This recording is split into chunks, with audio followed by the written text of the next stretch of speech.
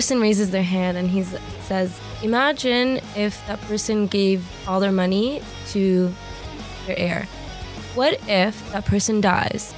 And what if he comes back alive? Who gets the money? And the prof just stood there.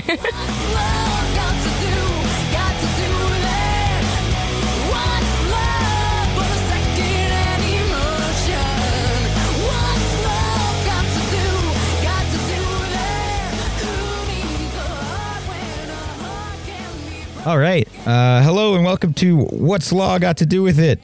A look at life in law school that's lighthearted. Right, no, start again. I'll do it again. I might keep that one in. Yes, okay. Welcome to What's Law Got to Do With It? A lighthearted look at life in law school. I'm Adam Lachance, student here at Osgoode Hall Law School. And I'm Professor Richard Haig. And today we're going to be talking about some miscellanea myths with Aya. He doesn't know how to say my last name. Al-Sharari. It's all written It's in. Aya Al-Sharari. With Aya Al-Sharari. There you go. Aya, why don't you give us a little introduction for people who don't remember you, which you should. So forgetful. My name's Aya. I'm in second year at Osgoode. And Adam and I were in Section C together last year. Correct. Didn't we met up early in the year, if I remember correctly? Yeah, we met up at a bar. Not like... No, not like that. It was a social that someone hosted. It was my friend Chad. He hosted it before school started to meet everyone. There we go. Okay, it wasn't on Tinder or anything. No. See what I was referring to. I know Tinder. Aren't you here, you do. Tell us, could you define Tinder for us? I just know of it, the name. I don't know what it stands for. So you use to start a fire. Yeah, right. And I should add, though, that Aya is a Dean's Fellow of mine, too. That's another little connection we have. So. Oh, wow. What lucky you. I know. Have you done anything yet on that, by the way? That's what I was going to ask. I'm a winter Dean's Fellow. Oh, okay. Yeah. Good. Wow, good the dream win fellow. Yeah. Or I'm a winter. We're getting punchy here. Thank God drinking. Yeah. All right. So, we're going to do some more myths today. We haven't done some myths in a while, and Adam has boned up on what he actually knows what a myth is now. I believe it or not, no. No? Did you do the readings? This is Hutch's chapter. Hutch's book. Yeah, we've been working on that for a while. Oh, good. But chapter 4. I didn't read it. No, you've been. I'll read it next semester. Yeah, you bought it, I think, didn't you? Isn't that what you said? Yeah. That's what I said. You're not allowed to lie on this show. Or any time, actually, I get now to that edit. you're lawyers. This is just going to sound like you chastising me for no reason when I'm done with always good reason. All right, so we've got some myths. Hutch has another set of myths in chapter 4. We did some from chapter 1, I think, earlier. Yeah, we did most of them. These are slightly different. I think they're myths as you proceed through law school, whereas the other ones were as you're just starting out. Fair enough. So let's try this one. Students who are related to a lawyer have an advantage. That's the myth. I believe it. So you don't think it's a myth then? Here we go. In other words, I think it's true. I think if you have... So you don't believe Hutch's myth. Hutch is saying that you do not have an advantage just because you have a lawyer who's a relative. And you're saying you do? I'm saying you do. And I agree with Adam. I think you do. Oh, it might so be a you myth. both disagree. He says it's a myth, though. Yes, let me read it just so you're clear on what he says. Unless the relative is giving up a job to tutor the student, this advantage is not all that it's cracked up to be. Being from a lawyering family may give students connections for interviews, but it will not make them into good lawyers. Well, duh. So he kind of hedges as he always does, but I thought you're not going to do better on your exams just because you have a lawyer relative friend, I think is what. But you also don't need to do as well on an exam to get a job. So it is the connections part that you're saying. Connections part's big, because think about it. That 1L job search, right? That's the time we talked about last time we had Aya on. Actually, we were talking about how you got to pick what you're doing, right? I didn't do 1L recruit because I was so focused on school that I didn't have time, I thought. Right. Or now in second year you have like the OCI process. and all of this stuff that takes up time. If you don't like, you didn't have to do OCIs this year because of the 1L recruit. Lucky. But think about the time you saved, right? Everyone was stressed. You're probably just laughing at us. I was enjoying my Thanksgiving. So it's all purely a time saver if you have a lawyer relative who's willing to think about help you out. the stress level, right? Because there's always the anxiety about an uncertain future. But if you have, sure, your future's not predestined just because you know somebody, but it depends who you know and what they do, right? If you know a lawyer in the field that you want to get into, and they're already giving you the wink, wink, nudge, nudge, like you just got to meet the standards to go over there. Like they'll hire you no matter what. Is that what you're saying? Possibly. Is that what you think? I don't think it's out of the question. I think it gives you, I mean, if you're connected to someone, it's much easier to get an introduction and feel more comfortable meeting with them if you're connected to them in some indirect way. Like foot in the door style. Yeah. And I'm not saying that it's going to guarantee you anything. It's just going to make it easier. But what if your lawyer relative is in Edmonton? Well, that sucks. North Bay. Or North Bay. Wow, that's worse. For all you North Bayans out there. I'm from Northern Ontario. So it doesn't really matter. Doesn't it depend where the lawyer relative is? If you have a relative in North Bay, who cares? Sorry if you do, because I have relatives in North Bay, but they're not lawyers. I'll tell you that much. There's not very many lawyers there. No, I'm from up north, and I'm pretty sure of my friends group, I'm the only person they know that's ever gone to law school. So they just think I'm a lawyer already. Like they'd probably call me if something happened. Asking for advice. All the time. 100%. Well, that's a whole different subject. But if you had a relative up north, it doesn't really matter because you could, if you're willing to go up north, then you're not worried about a job. Really. That's the thing. Well, you could probably find work up north. I was going to say, you don't need a relative then. They need lawyers up there. So, but to your point, I think I would probably be a little bit more aggressive than I am saying for sure 100% would help you. She's saying it's a foot in the door, which is a big advantage. And what's your do you have empirical evidence? Do you know somebody from last year who's got a relative? I might know someone, or without mentioning names. You don't need to. Yeah, I'd put him. You're on the spot. I know some people. Adam will take this one. I know a person or two around the halls. I know some people, and they know who you know who you are if you're listening. You know you got your job because all you did was call up Uncle. And I think so. My family, like, they're not in law. But if your family is in law, then you are more, like, you hear about the cases, you hear about their life. You kind of are, like, you're exposed to that, the legal side of things. I didn't know anything. Like, when I say anything about law school, anything about what I wanted to do in life, if you're surrounded by that every single day, you're much more like, you're immersed in it. And I grew up in a medical family, and I think I could easily have been a doctor because I knew so much about medicine. Sitting around the dinner table, knew nothing about law. You're right. I had no idea what lawyers did. I have a question for you then, because this is what I always think about those people. So if your daddy's a lawyer and you've been surrounded by it, and he's telling you his stories at dinner and whatnot, when you come to law school, is that, I was expected to go to university. It was just an unwritten, unspoken premise. Like as I was growing up, so when I went to university, it was just like, "Hey, here I am as I was supposed to be." Right. Like, but is that what it feels like? Like if you went to medical school, would you be different from a person that was first generation medical, where you're at like, I was expected to come here, so it's like I'm happy go lucky. Same with like a law student. Your dad's a lawyer or something. You come here. And then this threshold, like you might not have that feeling that we had first year, where it's like, I don't necessarily belong here. You're like, I was going to be here all along. So maybe that's like a little bit of a disadvantage in first year, because it's like, you don't have that like panic. You don't have, or the drive to succeed because you think, I know all this stuff. It's a good question. I don't know. I mean, I think that part of what you're learning in first year is a whole new language, and you might, if you've been immersed in that in your family, you might have, like, some of those concepts might be very easy because you've heard them before. Whereas for those of us who never went to law, part of it, the struggle is just learning a whole new vocabulary. So, but I like archaic advice from your parents. That would suck. They're like, law school's not like that anymore, Dad. Like, yes, that's true. Or what if they got it all wrong? Yeah. What if your parents were C students? You know what?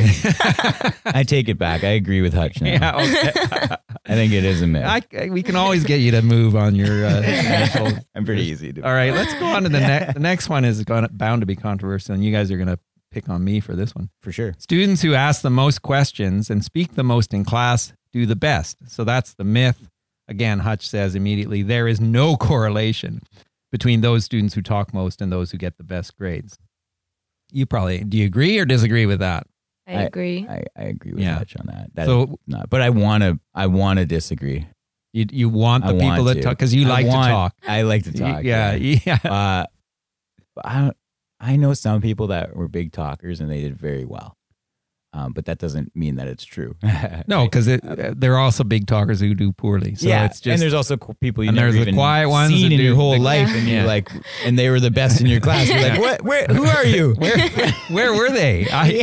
Where were you? Can You we listen, talk? like, You go and ask them now to the talk. only reason they did that well though is because they listened to my questions. Oh, that they I learned asked, from your and questions. They had the same questions. I just asked them. If I wasn't there, we all would have got C's. They learned never to ask a question Can't all like get that C's. again.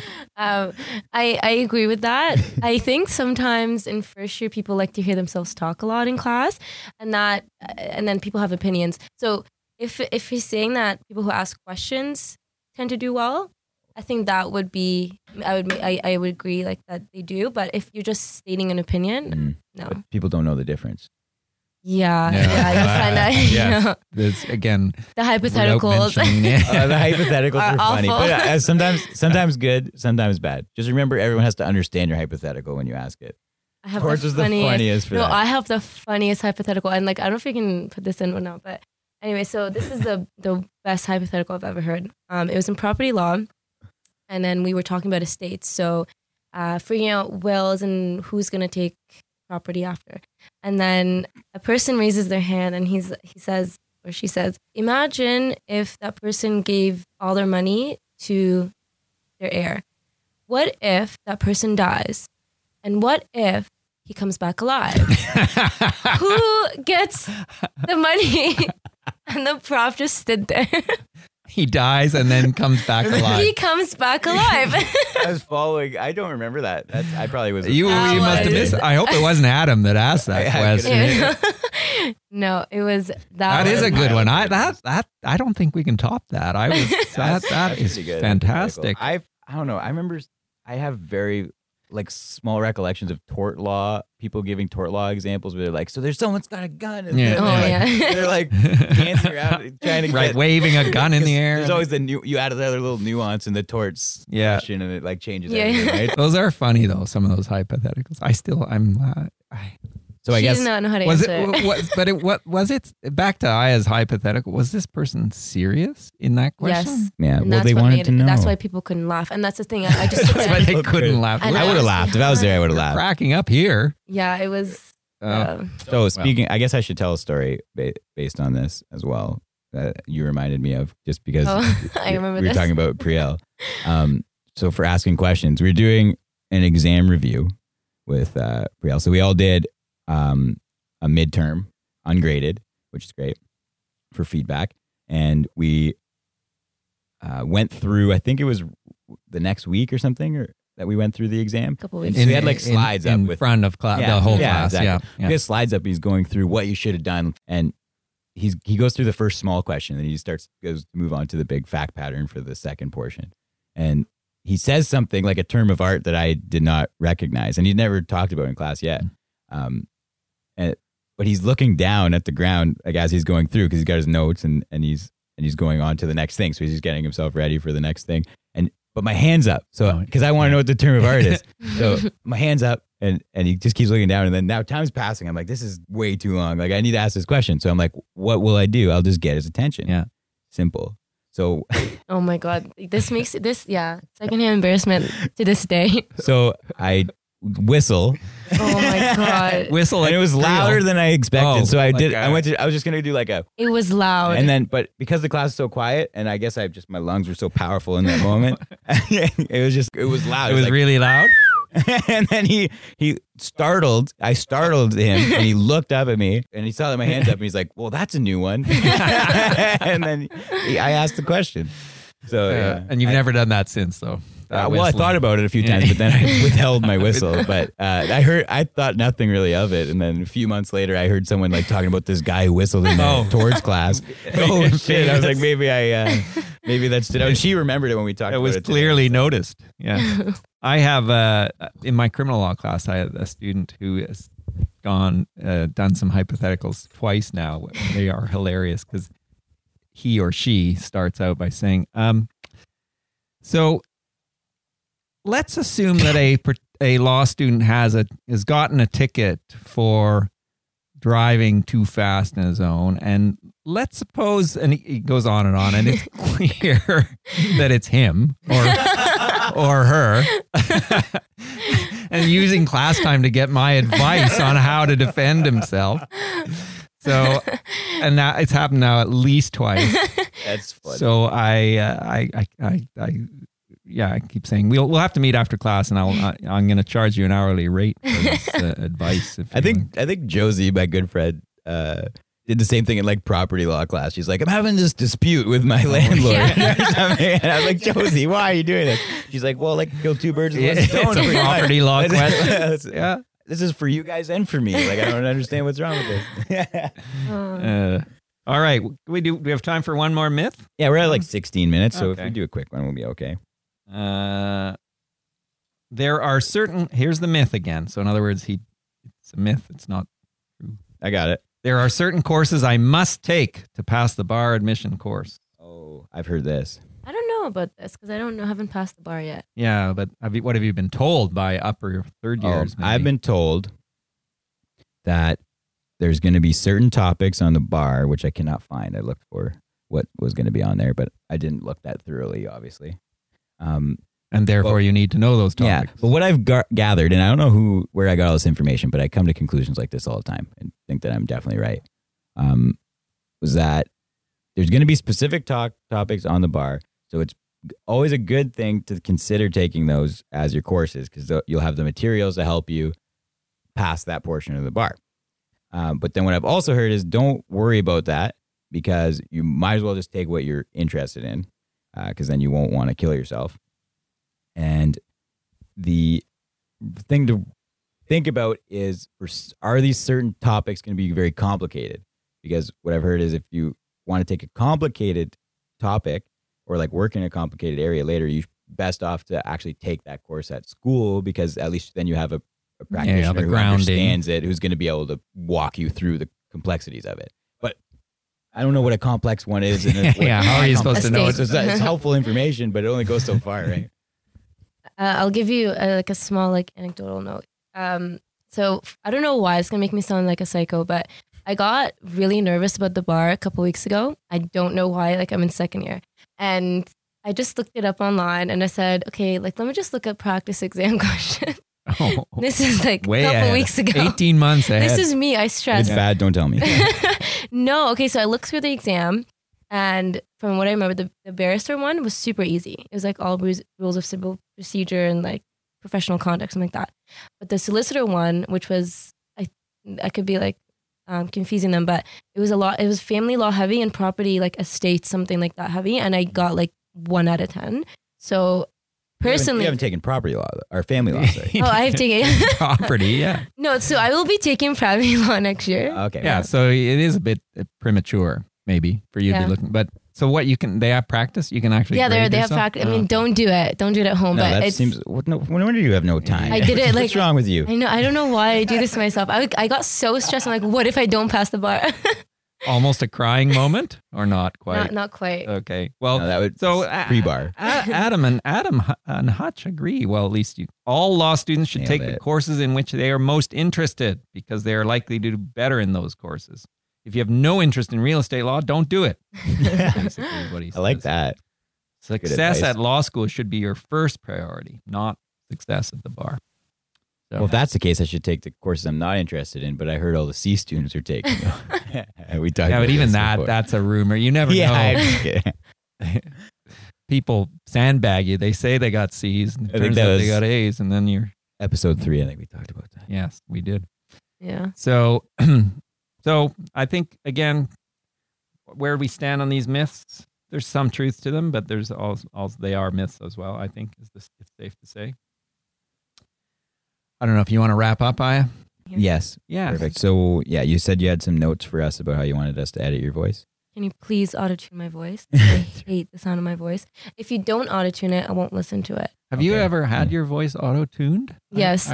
I've never. How do you do that? I wouldn't even know how to go about it's magic. getting my voice. It's magic. I think Adam can do anything, right? Oh, yeah. Could I have that done before I stand up in class? you could have a microphone that does it as you talk. Can you do the Every note that comes out of your mouth. auto-tuning. Yeah. Oh. It's pretty complex. But what it would do is everything you said would be in the key of C or something. So you just play like a ding over top, and then you would be talking. And Can you like, Can you auto-tune both our voices? Adam's got a great voice, I think. He's got a good voice. Crazy Frog? The crazy. Do you guys remember Crazy Frog? No. I don't think he's gonna remember Crazy Frog. That's like, it's pretty He's ridiculous. kind of like a musician. He's kind of like he's like someone made a dance music track. Yes. That had an animated frog as the core dancing piece of playing their main sample was like a frog doing a ribbit. They were doing a fake motorcycle sounds. That's what you want your voice. You would like that? For a little bit. I will do all of these things for you. Okay. Well, that's a good way to end it. Yeah, for sure. We'll have Aya's voice fixed. You're not going to like what happens to your voice. All right. And thanks for coming in. Thank you Thank you for having me. Until next time. See you, Adam, next week. Yeah. Oh, your readings for next week. Okay. What do you got for me? Hit me. What is it? Oh, we won't know. This will be before. This is an earlier podcast, so you can't give me readings right now. It won't make any sense. Well, it doesn't. Yeah, nobody needs to know. We just assign readings. Student's Guide to Legal Analysis: Thinking Like a Lawyer. We're going to talk about what it means to think like a lawyer. I like that topic. Thinking like a lawyer. Okay. Because I think you probably. I think like you're on your way to thinking for sure. like It's a lawyer. all I do is think like a lawyer. All right. Perfect. Thank Bye-bye. you.